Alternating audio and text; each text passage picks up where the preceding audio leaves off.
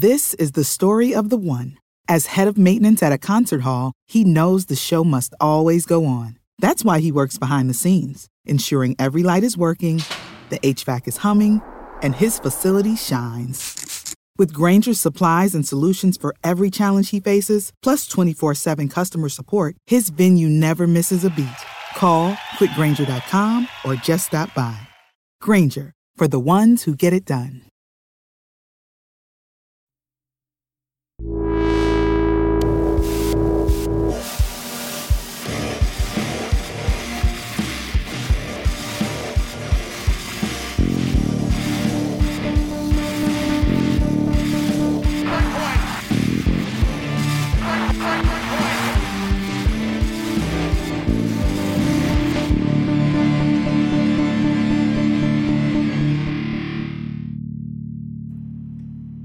Hey Blue Shirt Breakaway fans, welcome to another week of the Blue Shirt Breakaway. This will finally be our third mailbag edition because there's absolutely nothing going on except in the Pokemon world.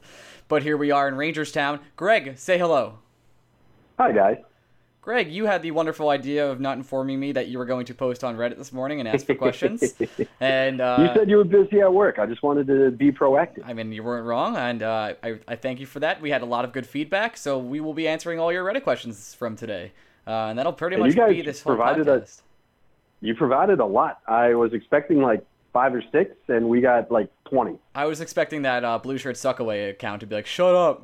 I missed that dude, in case you're wondering. That guy's just there ghost downvoting everything you post. Yeah, that's true. It's everything I post too. I love that dude though. You know, shouts to you and stand for what you chick believe. Or chick. Let's not be. Sorry, I don't want to discriminate here. Yeah. All right. Well, let's start with some questions. You ready for these things? You ready, bro? I am ready. And then we're definitely going to talk about movies and Pokemon Go and food and all that stuff later. But we'll start with the Ranger questions for now. Why are the Rangers not upgrading the glaring weak spot on this team? Do they hate children? That's from WMM339. Well, they might hate children, but that's besides the point. I think this harkens back to a point we've talked about before, and a point that I am actually writing about for BlueShirtsBreakaway.com. Oh, are you trying to say that we're becoming an article website? Interesting. Yeah, we're gonna be posting more content than just our podcast. You mean there's more stuff for people to downvote, Greg? Yes, we're gonna keep them coming. Perfect. But to stay on point here, part of the problem is the Rangers are trying to get full value, or what they view to be full value, for their players they may be trading. The Rick Nashes, the Derek Stepans, the players' names we've seen dangled out there. The Rangers want full value, and they see the offers that are coming in as 50, 60 cents on the dollar, and to them that's not acceptable. But I think what the problem here is just what the Rangers see as full value is not what other teams interested in Rangers players see as full value. So the Rangers have a different view of Rick Nash, and they want a certain thing for Rick Nash than, say, the St. Louis Blues do, who see him as – the Rangers see Rick Nash as a top 3 forward, first-line impact player, where the Blues might see Rick Nash at this point in his career as, you know, still top 6, but more in a complementary role, and not relying on him to be the main focus of their offense. And I think the Rangers want a top 3 price for Rick Nash when, quite honestly, he's just not worth that anymore. Ain't going to do it. Yeah, so that difference of opinion is so stark for a player like Rick Nash that the Rangers are going to say no to a lot of things that they shouldn't be saying no to. And I think that's kind of why we've seen the Rangers in this stalemate. Now, we should say, of course, there's a whole lot of offseason left. There's a lot of time between now. We are well aware. A lot of time between now and October. And Rick Nash could have a great performance in this World Cup coming up that changes people's minds about him, so on and so forth. But I think that is part of the problem right now. The Rangers have set a price on their players that I don't know if incorrect is the right word, but it's definitely overvaluing pieces that just aren't as good as the Rangers think they are. If that makes any sense. And that's why there hasn't been any rumors whatsoever so far about Rick Nash trades, because there frankly aren't any to be had. They want too much. I think this team, and we've talked about this before, wants to stay relevant, and that's kind of why there isn't Rick Nash trades. They're either going to keep him and try and do this playoff push, and we're going to get to this in other questions, I'm sure, today. But for right now, there's literally nothing. Right. Next question is, and this is related to the last question, so we'll just go back to back here. Is the management looking at this year as a transitional rebuild with the idea of a freed up cap space after this year? That's from Ryan McDonuts, and this goes to what we were just saying.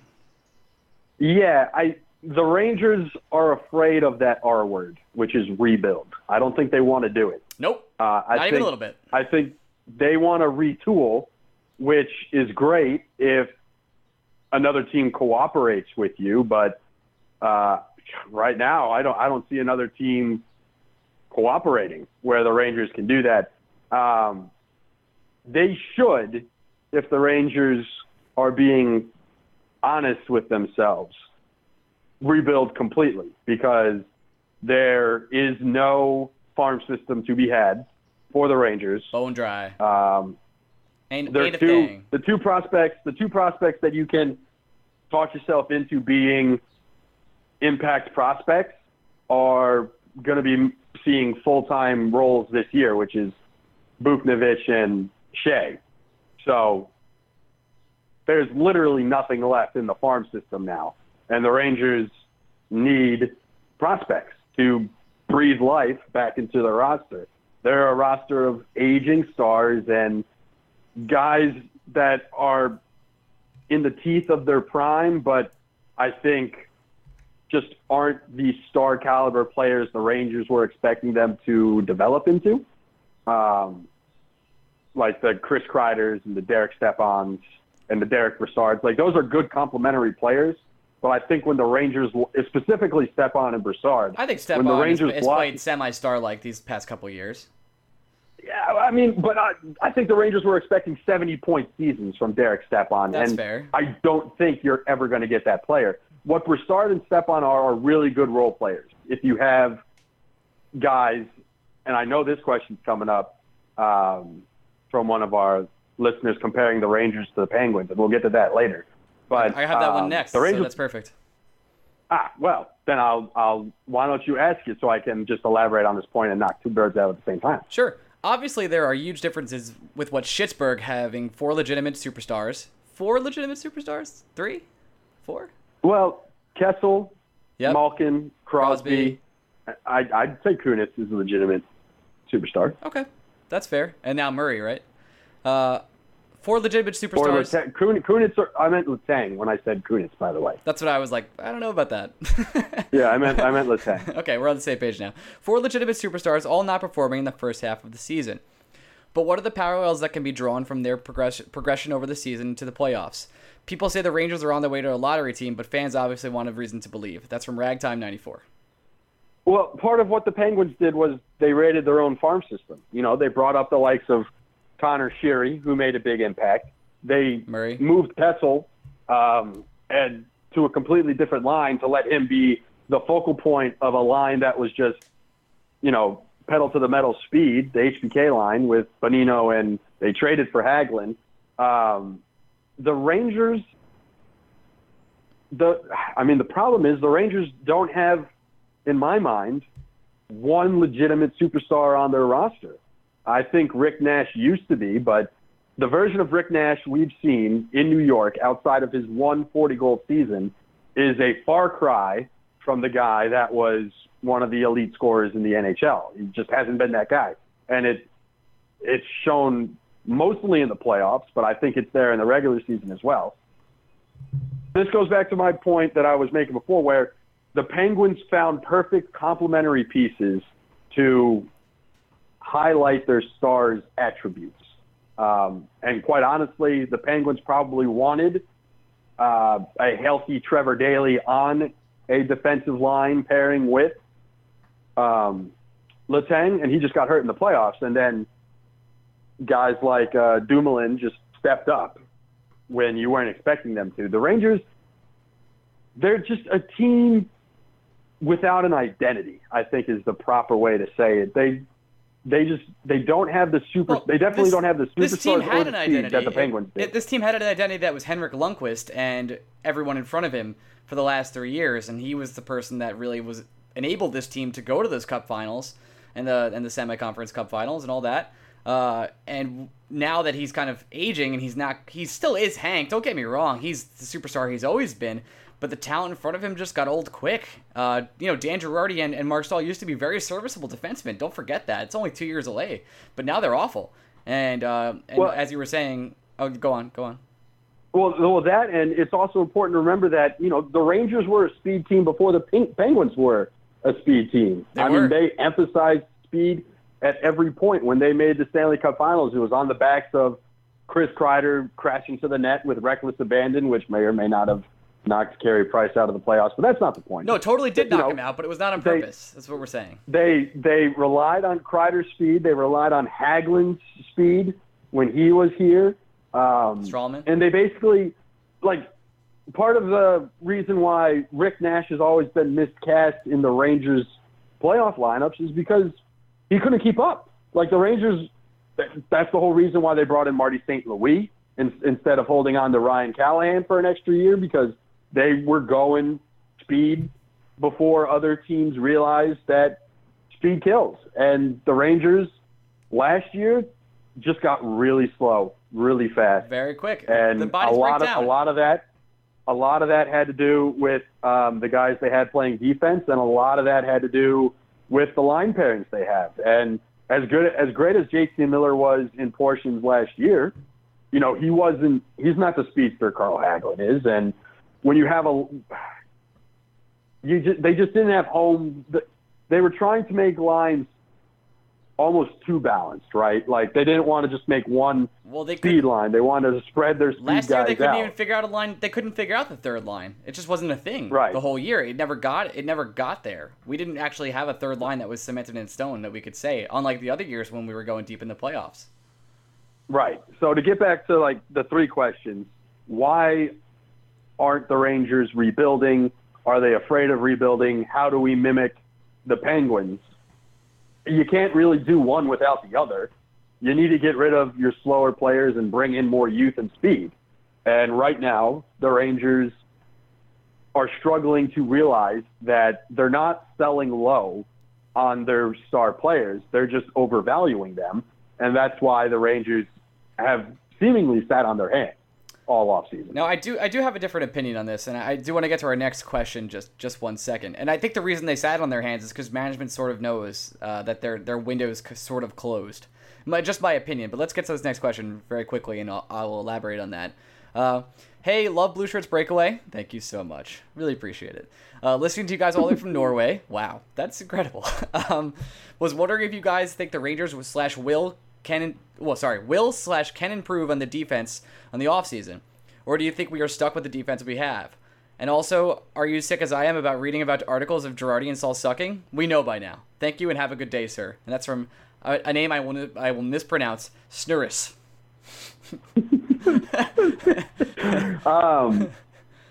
Do the Rangers want to improve their defensive rank? Yeah, of course they do. Absolutely. Will they? No. Or can they? No, because their players they have, the Girardi and Stahl specifically, just do not have value.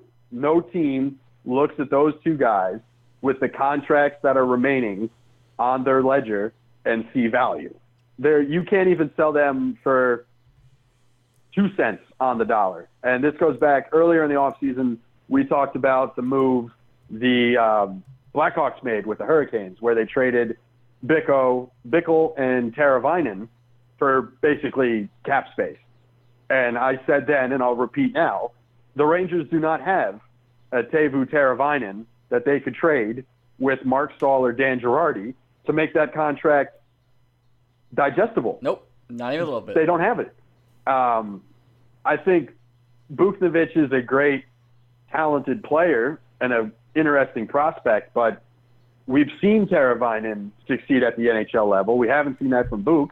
So and I don't think any Ranger fan at this point in time even wants to trade Book and get nothing in return. No way. That goes against everything they want to do. I would flip out. I would run down the street screaming. So what are we left with? We're left with McDonough and Klein, which is still a perfectly fine solid line defensive pairing. Yep. I may not want that as my top defensive pairing, but beggars cannot be choosers. Suck it up, Greg. I don't know what to tell you. we're gonna hopefully get more Brady Shea this year, which in and of itself will be telling of the Rangers' defensive future. If Dylan McElrath sticks around, we'll be seeing more of him. But plain and simple, we're stuck with Stahl and Girardi. And as long as we're stuck with Stahl and Girardi, it's hard to say that the Rangers' defense will get significantly better. And because I am tired. We don't have the go on. Before you go, we don't have the cap room to bring in a significant defender, and we don't have the prospects to trade for one. And it from all sounds like the Shattenkirk for Nash was always fun to write about, but was never going to happen. And also might have been made up, just so we're saying. Well, might have not been true. Thanks, Larry. Right.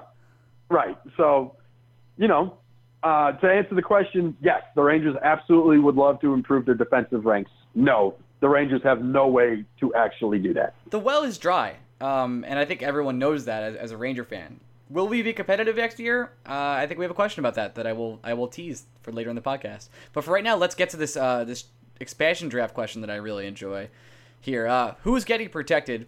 Based on the current roster, I'm assuming RFAs are signed up. So like Kreider, JT all get signed up, Hayes too. If you don't trade Nash this summer, who do you leave unprotected next summer, or do you free up the cap for the Las Vegas to choose him? So absolutely, you free up the cap for Rick Nash to get picked. Unfortunately, as of right now, Mark Stahl and Girardi, and I was about to say before that I was sick and tired of hearing and reading all the articles about how much they suck, because I get it. And I'm thinking maybe Mark Stahl might have a sort of bounce back year this year, and by bounce back I mean be serviceable. Girardi, I think, is done, and I do love the guy, and he did give me a lot of good years as Ranger, and I have a lot of respect for him. He's just done. We do have to protect both those guys. Mark Stahl and Girardi have to be protected under this new ruling for the expansion draft, unless I'm wrong. So that's 2 of our 7 guys. So you asked who was going to be protected during this draft. Those are 2. After that, I'm pretty sure Kreider would be protected. I think JT Miller will stay. I think probably Stefan, which I could never say appropriately, and I'm not too sure after that. Well, I do believe, unless the Rangers sign Kreider to a multi-year extension, he's an unrestricted free agent next year. That's true. So they will not have an opportunity to protect him. I do believe that it may not happen this summer, but one of Girardi and Stahl will be bought out. So the Rangers won't have to protect both. They'll have to protect one. They're going to buy out Girardi at the end of next year. Yeah, or Stahl. One of them will I think it'll be Girardi. Just my opinion. Okay, and I would like it because I think Stahl is more useful right now, but that's the way it is. So I'm going under I don't think, as crazy as it is, I don't think the Rangers have 3 defensemen worth protecting. Oh, so you're going the 6 route. So you'd go like Zuccarello. I'm going the 6 skaters. Yeah. I'm going the 6 skaters because the Rangers don't have to protect Shea and Book. They're not eligible, which is helpful because those are 2 guys they would have had to protect. So you have to protect one of the not bought out defensemen, Stahl or Girardi. There's one. Okay. I think they protect Zook because that's just a great contract. That's 2. Yep. I believe they'd protect Brassard, which is 3. And then McDonough? McDonough would be 4. Yep. I would think that if he's on the roster still, Derek Stepan would be protected. Yep. To bring you to 5. And is that it? No, I think we get one more. I think JT Miller would be number 6. I think JT Miller's number 6. I think it's very important to the future. And I am not angry if Nash goes. Good for Vegas. I'm not angry if Kevin Hayes, if he doesn't improve again this year. Okay, like we tried with him. It's obviously not working. This again, if he has a great year, then I think you have an interesting debate between Miller and Hayes for that 6th spot. And it really depends if So those two guys have their arbitration hearings coming up. Really depends if one of those two decide to sign a multi-year extension before settling on a one-year deal. And I think if one of those does and the other doesn't, I think that's telling about what the Rangers are thinking long-term and who they would go with. But it's a fun practice, and it's going to be a fun practice to continue to do to see who are the guys the Rangers would protect. But it's important to remember the current construct of this Rangers roster isn't just going to change. It has to change because they need to make some moves somewhere. And I don't know I don't know if Kreider, I still have this funny feeling that Kreider is going to get traded. I don't know if it happens this offseason or at the deadline. And I think if he gets to unrestricted free agency, he's going to walk because the contract negotiations have been testy at every step of the way with Kreider, and I don't see it getting any better. So I think his time's limited.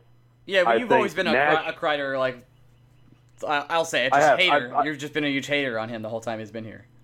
Well, I wouldn't say hater. I just think a team that's starved for value can get something in return for Chris Kreider. And you're the guy that says the Rangers should have traded Yandle at the deadline. I like Kreider a lot, and that's my claim to fame in life, even though I got peer pressured out of it.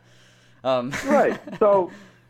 So I'm of the opinion that if Chris Kreider's still on the Rangers, great. I think he can be a very good player and a top six forward, but I see value in moving him. And I think I just, from everything I've read, it doesn't sound extremely likely that Chris Kreider is going to agree to a long-term contract with the Rangers anytime soon at a reasonable figure. And I know recently the Kyle Palmieri contract has been used as a good comparison.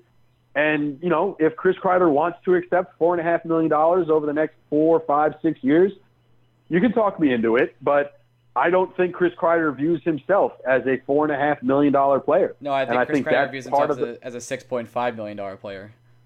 Right, and I don't think under any circumstance Chris Kreider is worth that money. So I would prefer to move Chris Kreider.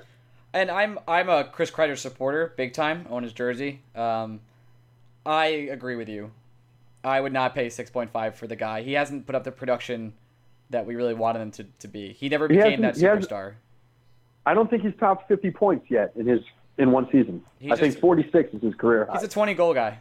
That's what he does, 20 goals every year. Yeah, he's a good complimentary player, but he wants to be paid like a top 3 forward, and I just don't have any interest in doing that. Unfortunately, I have to agree with you, and that hurts and sucks to say out loud. I'll put it that way. I think it's interesting to note that the arbitration hearing schedule was released today, and Kreider is second on the list for the Rangers. They got McElrath first and then Kreider. So I think we're going to get resolution one way or the other on the Kreider front in the next couple weeks. Sad times incoming. This roster will be changing a lot. I know nothing's happened. Like, I expected a lot of change, and I think you and I forecasted a lot of change this summer, and yet we have this pretty much the same roster with small additions this offseason. Just got to remember that the offseason doesn't end on July 1st. There's still a lot of time to go and a lot of moves to be made, and it's just going to take some patience. It's the quiet of summer right now, which is a weird thing to say, but it is true. Let's get into some other questions that are sort of Ranger-related, but a little more silly. And then I think we're going to get back to one more serious one later. But for right now, did Messier actually score the game-winning goal in Game 7 in 1994? Was he given credit? Because it looks like he never touched the puck. That's from 77 Columbus. Fascinating question, because it's been a long time since I looked at the video. We had to go to the tapes. And we went to the tapes, and I got to tell you, I don't think Messier ever touches that puck. I don't think so either. I think that's an Adam Graves goal from his belly. But the narrative is so much better to give the game-winning goal to Messier when he guaranteed the cup and is the captain of the team. So I get the narrative behind it. But if you look at that video, no, he didn't touch it. There are some pretty compelling YouTube angles on the old interwebs, and it doesn't look like Messier. It not only doesn't look like Messier doesn't touch it, it appears that he doesn't even get close. He's on the ice and he's standing next to the goal, but I don't see him come within a foot of the puck at any time. The scorer's table gave him that out of sympathy, and out of narrative. Yeah, totally. It's a completely narrative-driven goal. But I think, and I don't know if Adam Graves and Messier have ever talked about it. I don't know. I don't know if they would care to, but it sure does look like an Adam Graves goal. I totally agree. Also, I wanted to say that last protected question was written in by Run and Jump 13. Just want to call everyone out this podcast, trying to get everyone in here. I missed him. Fair enough. Fair enough. Why is Daniel Murphy so sexy from Pegvian? Fuck you. Next question. Wow. Okay. Will Nathan Gerby and Zuccarello ever play on the same line and summon the power of midget gods to smite their taller foes? From Smitty046. Got to tell you, if Gerby and Zook are on the same line, either the Rangers have completely embraced the rebuild and Zook's the only man standing, or my God, are we injured? We are in tough times, my friend. Yeah. That being said, I would love to see the Middle Earth line. Yeah, and I don't even know if you could put them on the same PK line because they're just so tiny. And I know Gerby's here because of his PK specialty, but yeah, no, if they're on the same line, Jesus, I don't even want to think of the kind of season injury-wise the Rangers have had. Let me bring this point to you. Think about how cute and adorable that line is. Have you ever thought about that side of things? You know, I hadn't until you mentioned it. And now, you're the other team. You're skating towards these cute little guys. What are you going to do? Score a goal? Why not just hang out and cuddle? Know what I mean? You're looking at it the wrong way. I do believe. There's got to be a better I do believe strategy. I know what you are saying. You do know what I'm saying? Yes. Okay, good. So that's the strategy behind that line. And I think maybe we'll try it when we're 5 games below 500 this year. Yeah, I don't even. If everyone's healthy, I don't think they ever try it. I hate to be the bearer of bad news here. Well, I hope that we can have it one time, just so we can have the Middle Earth line just once. That's all I ask. One time. Just one time. Chuck Vist 30 asks, any idea how the Rangers value analytics? And that's pretty much the entire question in a nutshell. We don't really. We did say this before. I don't. They don't. They did value speed before everyone else. Not before everyone else, but they were definitely on the speed train. But that's kind of like speed kills has been around forever, right? It's not really analytics. Right, and they were emphasizing speed when it wasn't quite as trendy. I will say that. They were ahead of the curve on that one. I mean, when the Rangers were trotting out Hagelin and Zuccarello on the same lines, we were dealing with teams that were putting, Milan Lucic, Patrice Bergeron, and some other Bruin I'm not thinking about that were making, like, towers out of people. Or, like, the Kings. When the Rangers played the Kings, we were talking about Dustin Brown, Anze Kopitar, Justin Williams. These guys weren't exactly burners. They were more, maybe Kopitar notwithstanding, but the rest of the team were grinders who would grind out offensive possessions, work the puck, and score goals through patience and effort. And, look, there are a lot of fancy stats out there that'll tell you, and the eye test sure does back it up, that Girardi and Stahl are pretty terrible, and we're paying them a lot of money. Yep. So you could go either way on where the Rangers stand on analytics.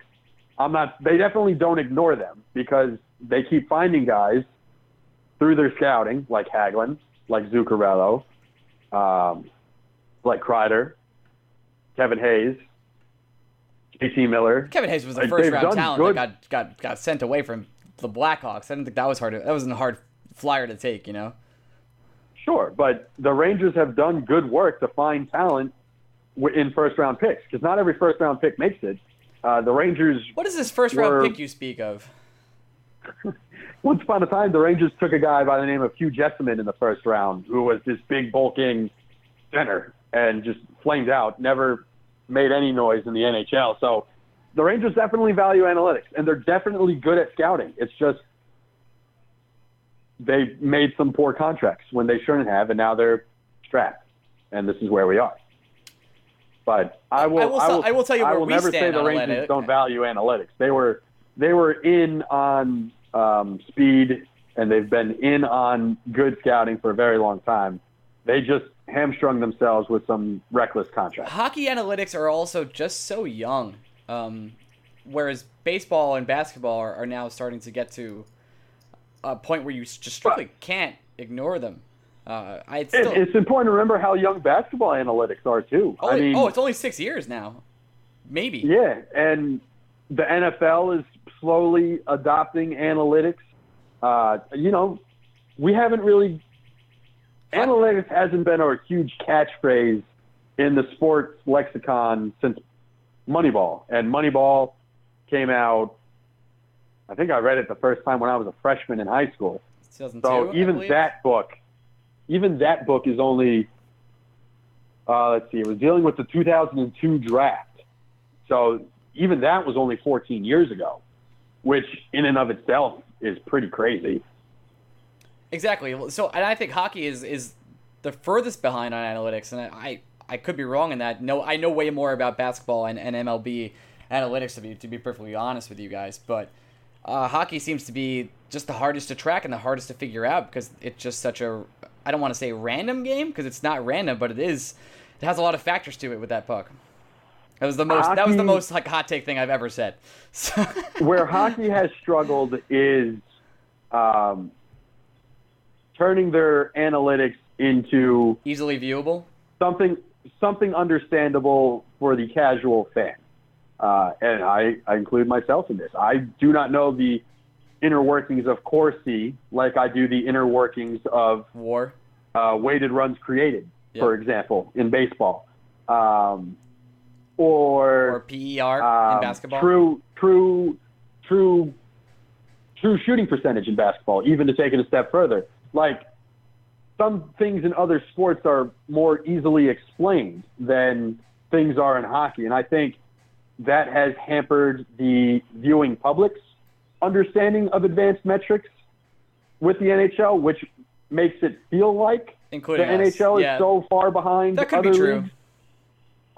But they might not be at all. Either way, I think the Rangers have some very smart people in their front office and in their scouting department. I just think they made specifically 2, maybe 3 very bad moves. And I would include the Yandel trade in these very bad moves, by the way, because I just always loved Duclair, and I will never. I'm having a great Monday. Like, let's not go into that.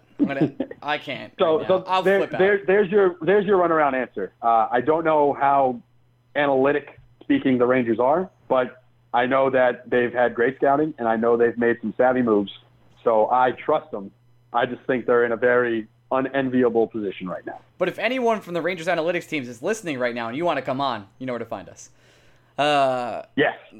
Next question. What if any coaching adjustments can we expect / hope to see next season from Penguin Rocker 222? I'm gonna go ahead and forgive that guy for his username, and just say he really likes Penguins. You know. I think the easiest one is, you'd hope the Rangers played the young guys and gave them meaningful roles, and we're speaking specifically of Shea and Buchnevich, and I guess you could include McElrath in that as well. You definitely have to. I still think the ceiling on McElrath is not as high as the other twos. It's definitely not, because AV hates McElrath. He absolutely hates him. Right, and so I would like AV to stop relying on the vets so much, and I hope that part of that is done by the Rangers' off-season maneuvers, where they just don't have as many veterans on the roster heading into next season. But it's hard to teach an old dog new tricks, right?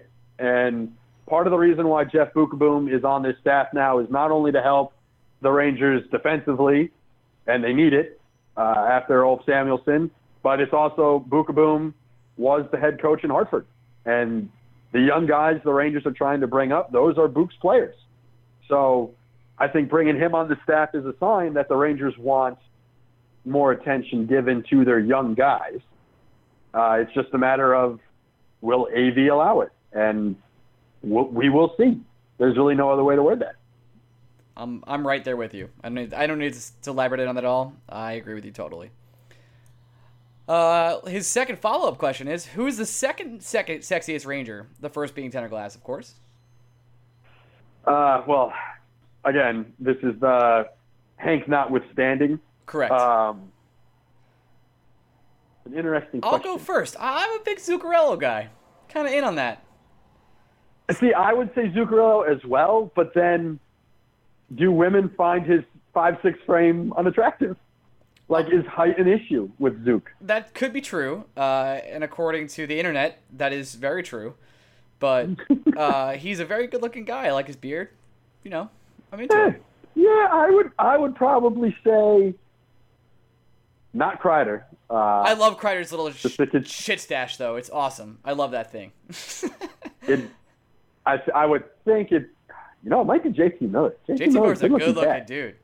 You know, McElrath's really good-looking, too. Not to, like, gush over these guys. And the next question, by the way, is yes, give a fangirl entire podcast here. I'm going to butcher her name. It's going to kill me. I'm so sorry. Sleep? It's kind of like Sleepy? She's a mod on our Rangers. I can't say it out. I'm so sorry. But she asked follow-up question, why are the Rangers the best-looking team in the NHL? Not homer bias, just a scientific fact. I think the Rangers understand the importance of you got to have attractive players playing in New York. You got to look good. Like you got to look good. You think the Mets signed? And then there's you think the Mets signed Bartolo Colon because he's a 43-year-old right-handed pitcher that only throws a fastball? Hell no. They signed Bartolo Colon because he's big, sexy, baby. So that's brought him in to be big, sexy. Dude is a stud, brah. Bro, I will say that the entire team is pretty good looking with the exception of Kevin Hayes. Shots fired. Also, Ow, yeah, that hurt. Right? Sorry, Kevin. Ooh, not my thing. What is your favorite food and why is it tacos? This is from JMU27Rs and then a Z. He also asked the follow-up that I would call a taco a sandwich, and we went over this. No, I said, he didn't ask that. I said you would probably call a taco a sandwich. Taco is not a sandwich because it's got a hard shell. The taco, and a burrito, just so we're clear. I think it... Okay, welcome to the part of the podcast where Ryan freaks out. Welcome, everyone. A taco is a very similar bun shape to a hot dog bun. But it's not a bun. Okay, but it connects. It is one piece. Okay. It is one piece. Here's the thing. And the taco is not a sandwich. Therefore, a hot dog is not a sandwich. But no, a hot dog is a sandwich because if you put taco meat on a hot dog bun, you'd call that a meatball sub. I would not. You would. You would. Not. And you're just having a hard time admitting that. A taco shell, a taco is its own food, basically. God. Because it's its own shell, it's its own meat, it's its own thing. Like, you can't just put potato chips around meat and call that a taco. You That's could do sacrilege. Have you ever had a Choco Taco? There's nothing taco about it, but it's got. If you got a meat dip and a tortilla chip, you're gonna call that a taco? Is that what you're telling me? See, I think that's more sacrilege than anything I've said. That's not a taco. It's not a fucking taco. It's not a taco. I think a burrito's an interesting case, but I would not call a burrito a sandwich because it's enclosed. Okay, fine. What's your favorite food, Greg? So favorite food, it comes down to like, what do I want to order? Like if I'm eating out, right? What do I want? What's going to make me happiest? Usually 22. Usually redheaded, not the point. Okay. Wow. Jeez. I think it's a hamburger. I'll go first if you have a problem. It's a hamburger. You like a hamburger sandwich? You're a hamburger sandwich fan? Yeah. It would be. Okay. All right. So here's the thing with me. Now you know me, Greg. I love food. Love food. Nom nom nom nom nom. I don't get that vibe from you at all. If you follow me on Instagram, Orion Mead. I mostly only post pictures of me posing in weird positions, and also that came out totally wrong for podcast listeners. And great brunch pics. Now brunch. Now I know this is a cop-out answer. Brunch is my favorite food because at brunch I order like 5 different things. I get the pancakes, I get the eggs, the bacon, I get everything. Brunch is your favorite meal. Brunch itself cannot. Brunch is my favorite meal. Fine. Getting that out of the way, because brunch definitely is my favorite. Pizza is the end-all be-all in my life, and will always be the end-all be-all in my life. And I know that's a cliche answer, and I'm from New York, but I grew up on pizza. My mom, just not to get too real with you guys, but to get real, my mom worked at a restaurant growing up, and she brought pizza boxes home every night, and all I ate for my entire childhood was pretty much pizza. So, and I'm still not sick of it. I love it. I agree with you. Nobody dislikes pizza. However, and if you do, don't talk to me. Just to be clear. Here's why burgers are my favorite, because it is very, very hard to make a bad hamburger. You have to go out of your way to make a bad hamburger. I can disagree with this, and I will argue this point right now. If you eat anything more than medium rare, you can have a bad hamburger. Right, but and that's easy to do. If you're at a grill, the grill master is like too busy. He's talking to everyone. He's on his third beer. That thing's gonna be well done. I don't want it. I don't want charcoal. First of all, if I'm at a grill out, okay, my cook does not get to drink until my food is served. Oh wow, okay, that's shots rule number fired one. At your cook. But here's why I'm saying, like, there are such things as bad pizza, and I am that is very disgusted true. and offended. I am disgusted and offended by bad pizza. Like, you go to a restaurant or somewhere and they have pizza on the menu. That ain't fucking pizza. That's microwavable. Ass. Put a little effort into it. Let me sidetrack you real quick, and then we'll get right back to this. Sure. You may or may not know I'm going to Las Vegas this weekend, and we will be recording our podcast late next Monday night. Ooh, excited. That being said, and my famous catchphrase here, there's a place in Las Vegas that I didn't know about until a frequent Las Vegas goer talked to me and said, you have to go to Secret Pizza. It's not advertised anywhere, and it's like hidden in the Cosmopolitan behind like 4 alleyways and 3 doors. So Who would have thought the place called Secret Pizza is not advertised? Yes. So one of my goals in Las Vegas this weekend is to go to Secret Pizza and find it. So I will be using the internet to find that location probably, but I will report back on how Secret Pizza is. So here's why. I guess I'm saying my favorite food is pizza because I hold just convinced I hold you it in such to go high from regard. hamburger to pizza. Well, like I hold pizza in such high regard that I'm like physically offended by bad pizza. Whereas a hamburger, I would say, is my safest food. Like, I've never had a bad burger. Like, if I go to I've definitely had perfect a bad example. Fuddruckers is to hamburgers what Papa John's tries to be to pizza. I can't stand Papa John's pizza, but I will eat a Fuddrucker burger every day. Okay, that's kind of fair. Or Five Guys. I can go down on Five Guys no matter what. Are you trying to call Five Guys bad? Get out of here. Five Guys is great. No, but I'm saying like fast, not McDonald's or Burger King burgers, like burger chain places. Five Guys. I can fuck with it every day. Pizza Hut, I'd rather not eat. Like, I'd rather not get food. I'd rather just sit home. Right. So, like, that's my thing. Like, hamburger is safe. I can go many places and get a hamburger and be fine. Pizza? Hell no. If you're going to offend me with that shit, let's not even hang out or eat food. Let's just drink more water. Hashtag drink more water. Hashtag drink more water. So here's a bunch of different questions from our friend Jedi Master Chief, who's been following this show for a long time, who I think we've shouted out. This might be the 5th time we've shouted him out. What are your thoughts on any of the previous 3rd or 4th jerseys the Rangers have had? I know you own one. That's correct? I am a big fan of Lady Liberty, and I would like Lady Liberty to come back. I actually like Lady Liberty too. I will say, though, I am a stickler for tradition, and there's something simple and elegant about the Rangers across the chest blue and white jerseys. Like, they're just timeless. Oh, they work everywhere. I love the Ranger jersey. I'm all about it. I don't much enjoy the Rangers going to. I get why they do it. They want to sell more jerseys. I prefer just the classics, though, outside of Lady Liberty. However, Vegas, again, if you're listening, just call yourself the Aces. Just call yourself Aces. Give yourself. What are you doing? 4 different variations of jerseys off the bat. It just blows my mind. Like, for some teams, I get it and it works. For the Rangers, I just like the simple and the elegance of the blue and the white jerseys with the Rangers down the side. I love them. Don't touch them. It's perfect. We're good. I would like one game this year with Lady Liberty. Not going to happen, but I would like one. That'd be nice.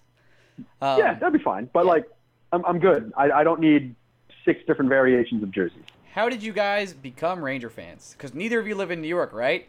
No, I'm from Long Island, actually. I'm a Babylon train ride away from New York City. And I grew up in Connecticut and went to college in New York. So I was exposed. I now live in Georgia. That is true. I am far away now. But I became I'll let you go first because I am curious about your origin story. So my origin story starts like most things. My father forced me to watch sports at a very young age. And by force, I mean I was a kid and I liked it. And during the Cup year, I was 5 years old, and I have very fond memories of one of the few fond memories I have of my of dad bonding time of watching the Rangers win the Cup. And I was after that obsessed with that team and obsessed with Brian Leetch. I had a big Brian Leetch poster in my room, and I followed the Rangers very closely as a child until the early 2000s. For me, I came to the Rangers late in life. I was on my own. My dad does not like hockey, not a big fan, so I kind of had to go about it my own way. I would say it was after the 2002 or 2003 lockout when Jágr was on the Rangers scoring a shit ton of points and goals. And they had Sean Avery, who I found incredibly entertaining. Sean Avery, by the way, player. asking homeless people on Snapchat what time it is. Get a life, Sean Avery. He's an asshole. Go home. He's an asshole. I hate him as a person, but as Sean Avery, the hockey player, goes, an amazing watch. Dude was hilarious. I loved him. So I fell in love with those post-lockout Rangers, and that was like the first Ranger team that was also really good since their Cup year. So it was easy to root for a winner. And then I interned with the Rangers in college, and I think that just clinched it. That being sealed the able deal to for you, buddy? work with that sealed the deal. Like, I wasn't watching the Rangers every night, even after I got into hockey in the Jágr years. And then when I interned with the Rangers, I had to watch them every night. And then I got to a point where I wanted to watch them every night, and that clinched it. So if you really want to be a Ranger fan, intern at Madison Square Garden. Yeah, totally it's worth super easy. Go ahead and do it. I'm really glad that we both got our internship jobs. Well, I could have worked at MSG, and I should have worked at MSG, but my parents moved, and I was a broke, graduated college kid that was not about to pay rent in New York City to work in New York City. So I went where rent was cheap, which is Georgia, and I have regrets. Regrets. Greg has a few. Speaking of regrets, the Mets. Does Daniel Murphy actually have a shot at the NL MVP? Fuck no, he does not, because I'm going to kill him. Okay. All right, and Greg is joking at NSA? NSA, Greg is joking? If I'm honestly answering this question... As an honest man. I mean, you got to put him he's got to be in the top 5 right now, right? Like, yeah, he's got to be in there. He's got to be in the conversation. I don't know if there's one Cub having an all-out better season than Murph. I think that's like a team effort, and I think they're all going to kind of take away from each other. Kershaw would have been on this if he didn't hurt himself, so he would have been number 1 to win the NFL. Would have been on it if he didn't hurt himself, and if the Dodgers tanked when he left. Right. But I mean, if he comes back and keeps dominating, I don't think there's any question. But I still think it's hard to give MVP to some guy that only pitches in 20% of your games. Like, that's hard to do. Yep. I agree. Justin Verlander won it that one year, and didn't. Who else won it recently? Well, Kershaw is the defending MVP, ain't he? Like, didn't he win MVP last year? No, Harper did. I'm sorry. Yeah, I was about to say Harper totally did. Yeah, it would be if Kershaw comes back and he doesn't miss a beat and he has a 25-1 strikeout to walk ratio and an ERA under 2. Hard to argue Kershaw, but Murph is probably one of the 5 best hitters in the NL right now. He's crazy. He's outperforming Harper. Chris Bryant, I would think, is the Cub representative right now, don't Almost you think? Certainly, yes. I just can't believe the year Daniel Murphy's having right now. It's unreal. the Giants are doing it as a team. Like, when I think best Giant, it's Bumgarner. Yep. I don't think of any other hitters. I think Posey. And I don't think. I think thinking Posey's fair, and he's not But lighting the world on fire is Posey? No. He's not having that great of a year. No, he's not. He's having a decent Posey year, but I'm not thinking MVP when I think Buster Posey. Yeah, it fucking pisses me off. Let me go on a quick rant here. Go on, First Greg. of all, Go forth.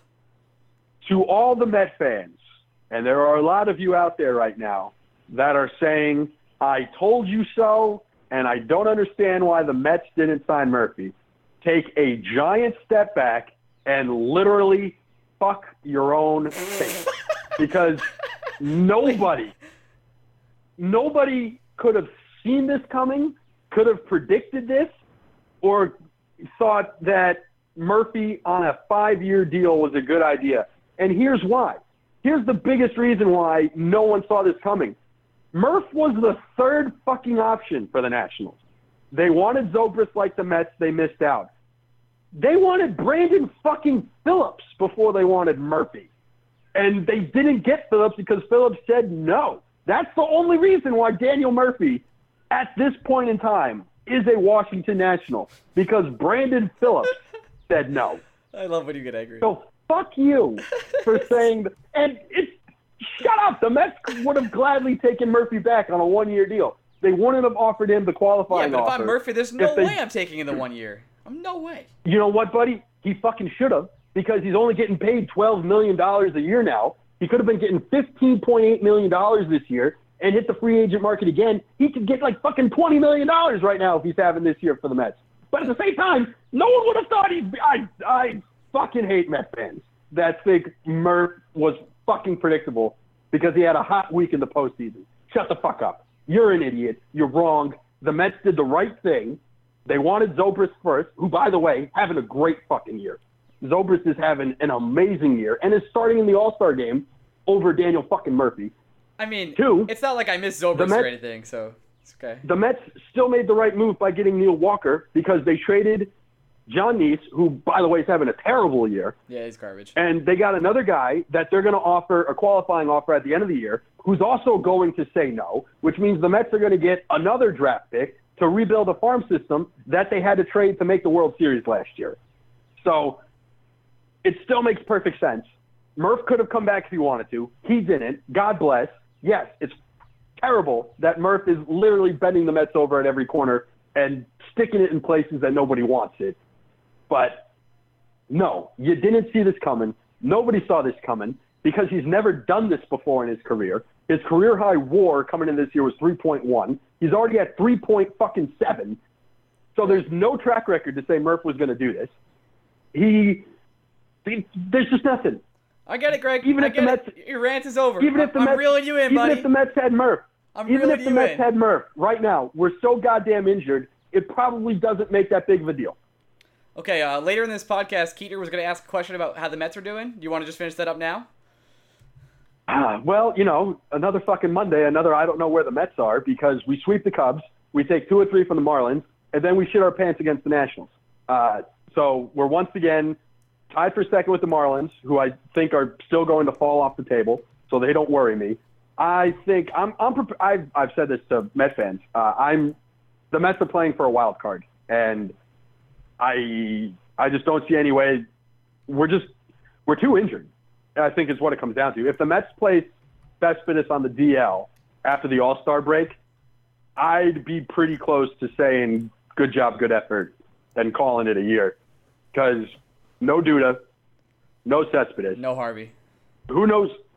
No Harvey, who was pitching like shit anyway. But at least we know why he was pitching like shit now. It's explainable. Syndergaard literally had his arm go dead in his last start. That's not good.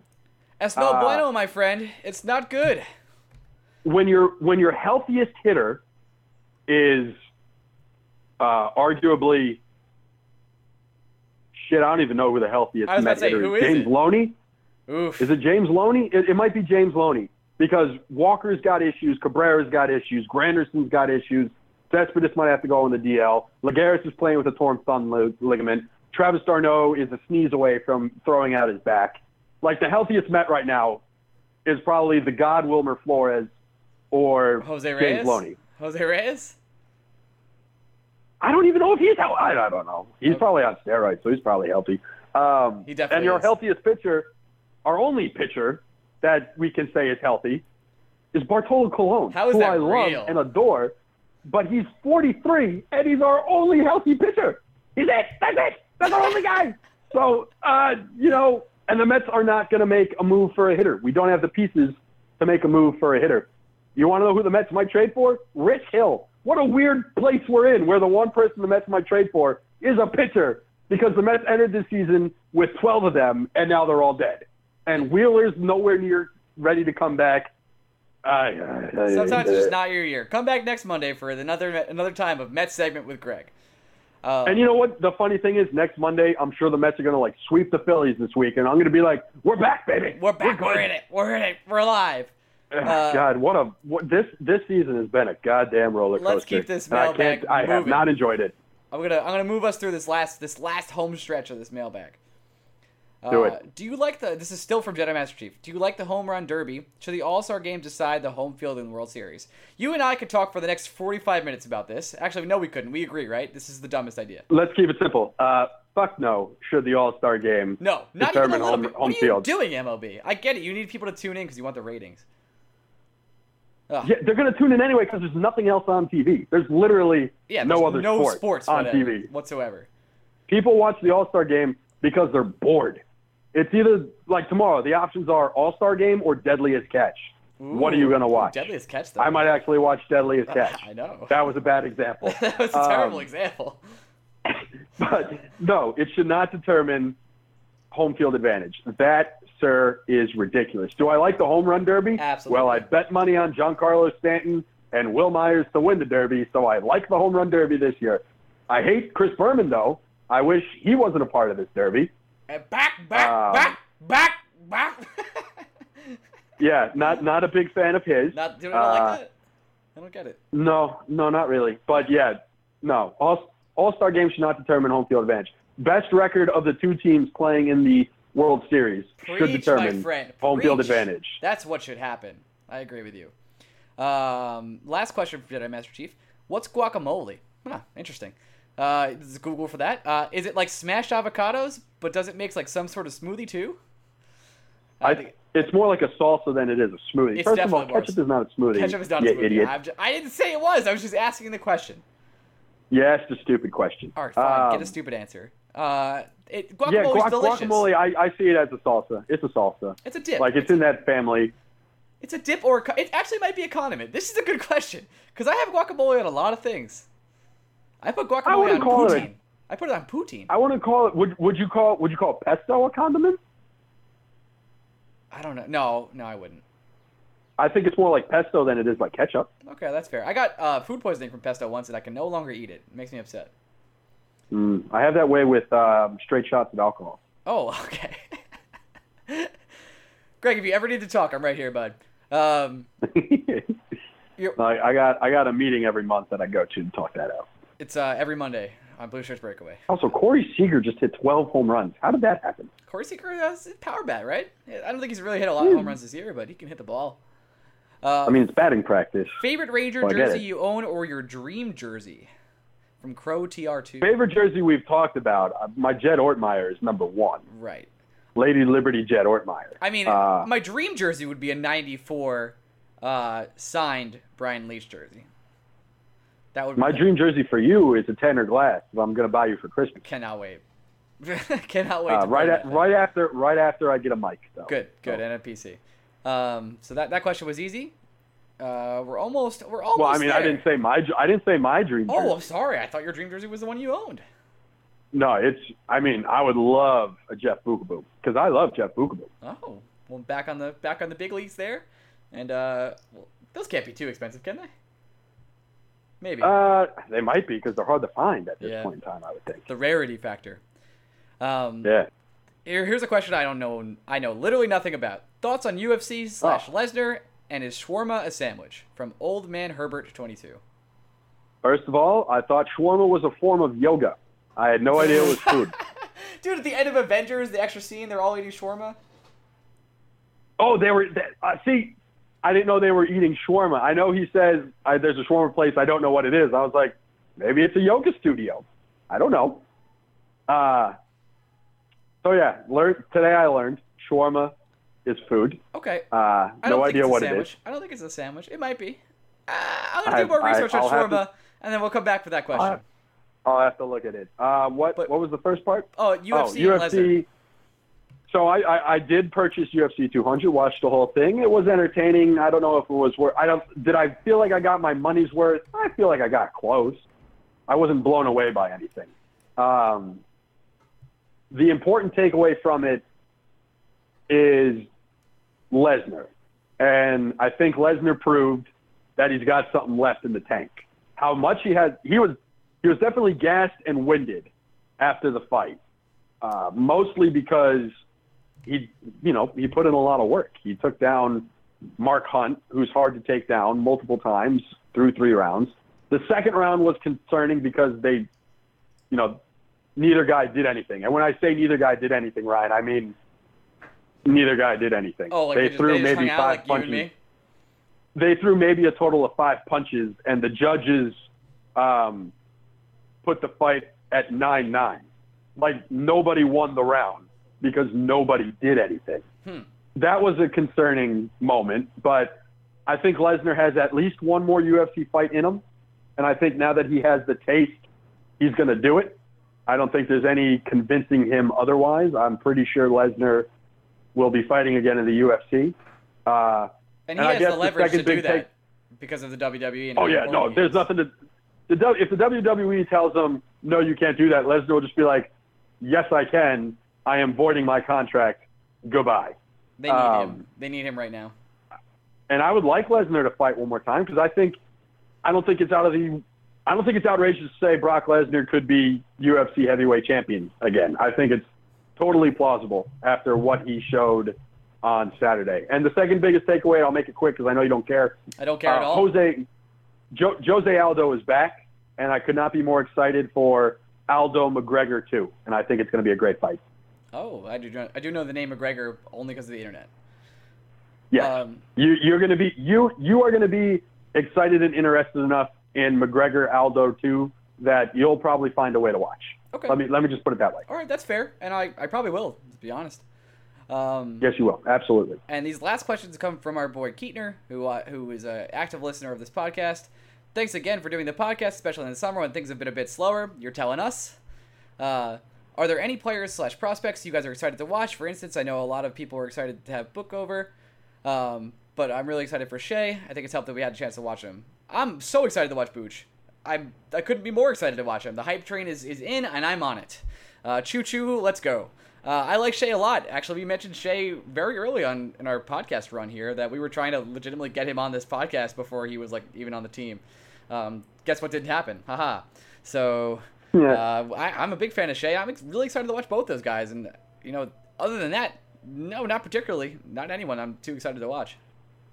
Nah, mostly because ain't no one left. Ain't no one left, my friend. That's it. The well's dry. Ain't no one left. I'll turn on the Arizona I know games we're kind of copping out when we say that, but yeah, there really ain't no one left. We'll watch Duclair on Arizona.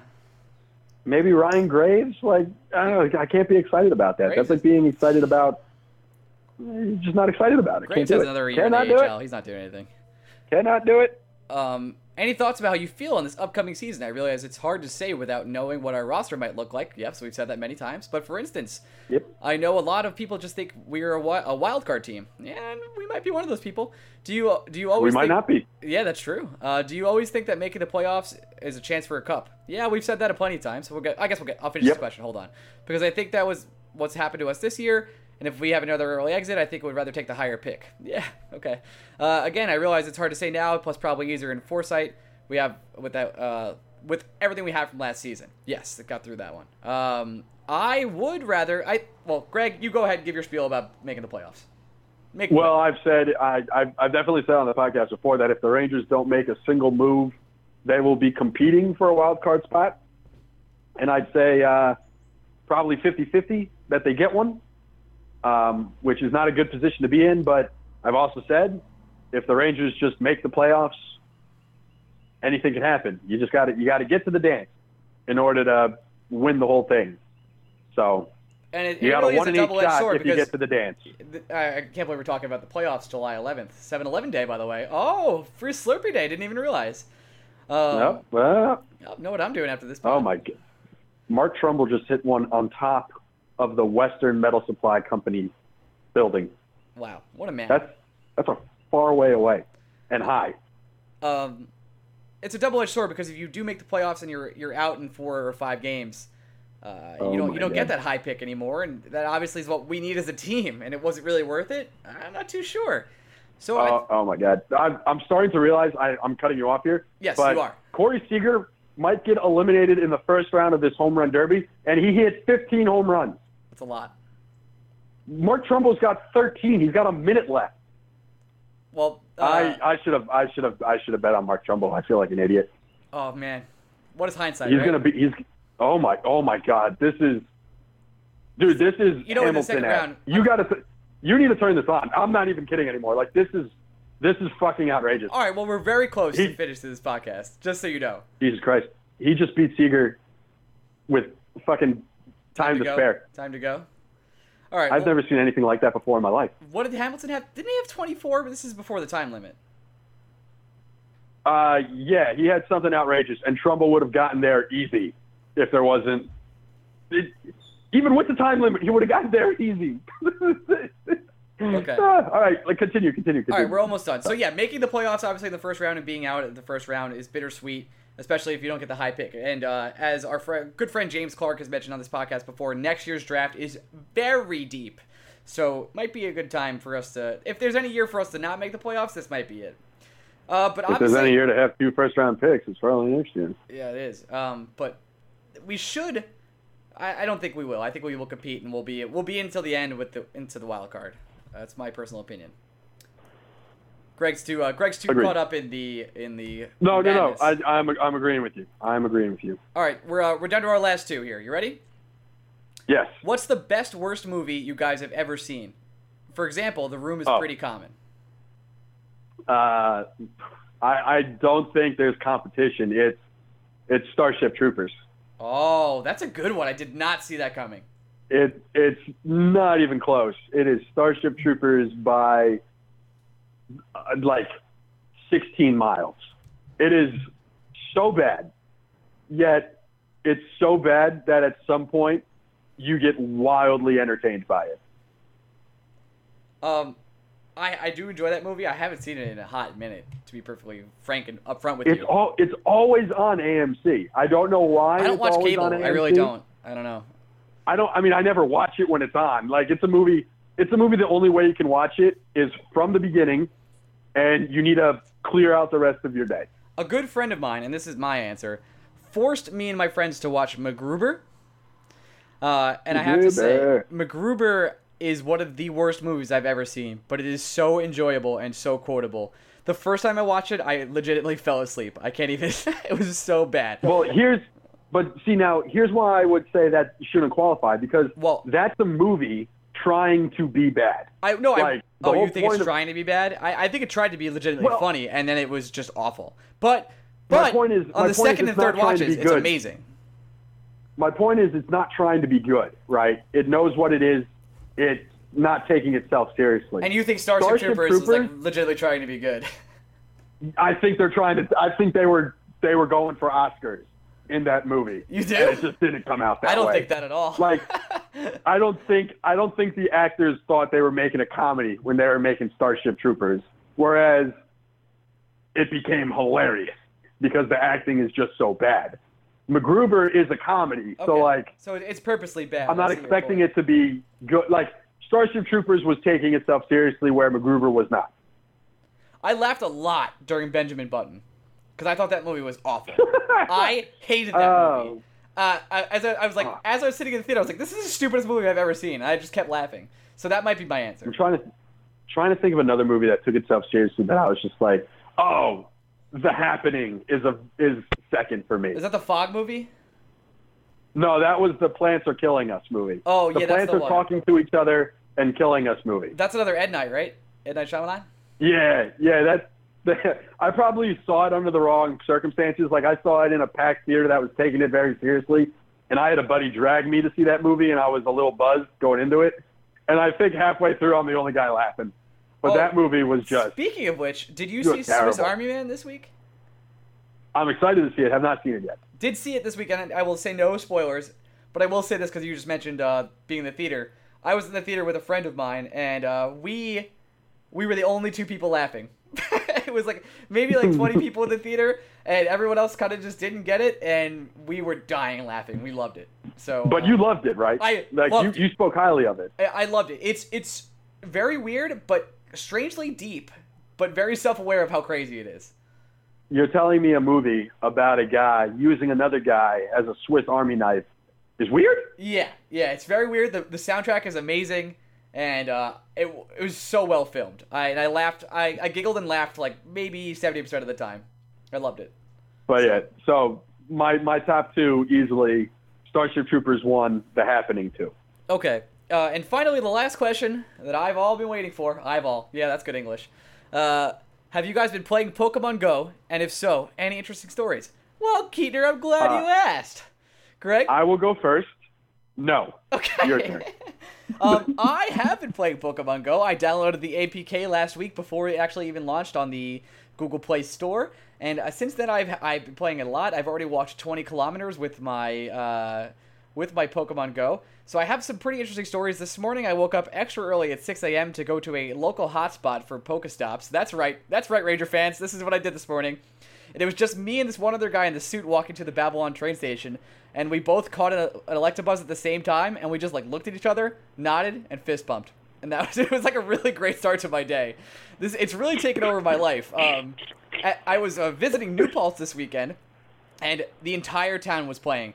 There was 200 people just walking around playing Pokemon Go. I was maybe a little intoxicated, just a little bit, at 2 a.m. on this little street in New Paltz called Water Street, and there was a gym down there, and there was 35 people just sitting around playing Pokemon Go at 2:30, and everyone just talked crap to each other about their teams.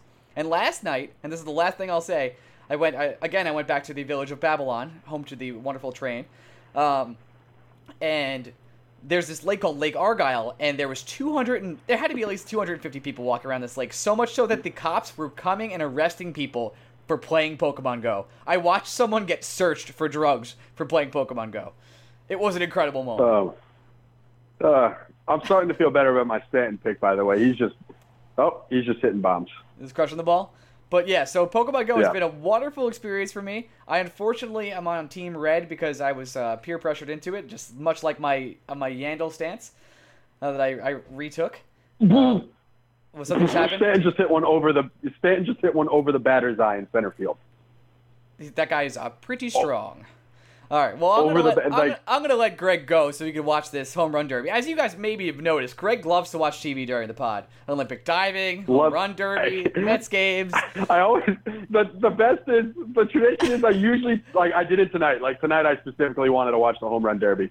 But normally my plan is to find something not entertaining that I'll focus on the podcast. And then you always talk about it. Well, I shouldn't have watched the diving trials. Is basically what it came down. The diving trials was a mistake. It was a great thing. Honestly though, this home run derby might set the record for most home runs hit by everybody. Like usually, someone only has a 2-homer round and is just booed off the stage. But Trumbo just beat Corey Seager 16-15, and Stanton's got 2+ minutes left on the clock, and he's already up to 10. Crazy. This is nuts. Every ball he's hitting is just, oh my God, this is great. I love it. All right, Greg, we're going. We're getting out of here. But I want to thank everyone for listening. It's been the summer. We're still somehow going to pod. I don't know what the hell we're going to talk about the rest of this summer. If you guys have any ideas that you guys want us to talk about. I might just ask people questions. I might just do call-outs every week for questions. No, I think that would get old quick. So I think we might have theme podcasts. But we'll discuss. We'll figure it out. How many times could they ask us how we think of our defense is shitty, you know? Well, as many times as they want, because there are listeners. But if you guys have you any, got to give the people what they want. Have any theme podcasts or suggestions that you guys want to hear us talk about, feel free to email us in at blueshirtbreakaway@gmail.com. How about this? Oh, speaking of which, someone did send next wait, week. Greg, wait, I'm talking. Jesus, Greg. Oh, Jesus. Someone did send in a question to blueshirtsbreakaway.com, and we will get to that next week. What were you saying, Greg? I will see Swiss Army Man sometime this week, and we can discuss that. I also want to discuss the new HBO miniseries, The Night Of. Okay, I need to watch that, and we will do that too. I was so blown away by the 2-hour premiere that I want to talk about it in depth with someone. Okay, so pretty much get ready for the rest of the summer here. Here's what you have to look forward to. A lot of TV talk, probably a lot of food talk, and then any Ranger news that comes your way. Oh, and your weekly Mets rant. So if you like that, that's what we're going to talk about. Oh, another show we need to talk about if we do get into a lot of TV this summer. Mr. Robot needs to be done. I need to watch season 1. Needs to be done. Got to do it. Yeah, but I don't know if I'll ever come close to that ranting about anything like I ranted about Daniel Murphy. Nope, probably won't. But that was an epic. Oh my God! An epic rant. Oh my God! Greg, tell me how far I hit the ball, Greg. Tell me how far I hit the ball. He hit a ball 497 feet. I don't know what else you want me to say. Pretty far, actually. He's up to fucking 19 home runs, Ryan. Guys, thanks for listening. We're going to actually legitimately... 20. Okay. I will turn this on now. Everyone that is listening to this the next day, they're like, wait, Greg, we get it. We know who won. Yeah, it's probably going to be Stanton. I feel great about betting on Stanton. I feel great about betting on Stanton. Message Greg tomorrow on his Reddit account and say when Stanton did win, go haha. But guys, we're going to actually be launching the website soon. We're going to have articles coming up. We're going to actually do some maybe social media, have you guys join in. Maybe we'll have a raffle or something. Who knows? Happy summer, everyone. Raffle? If anyone's in Vegas this weekend, hit me up on Reddit at Flats and Lotus or Blue Shirts Breakaway, and maybe we can meet up for a little drink and Ranger talk. Yeah. Yeah. Goodbye, everyone. Have a great weekend. Peace. Bye-bye. This is the story of the one. As a maintenance engineer, he hears things differently. To the untrained ear, everything on his shop floor might sound fine, but he can hear gears grinding or a belt slipping.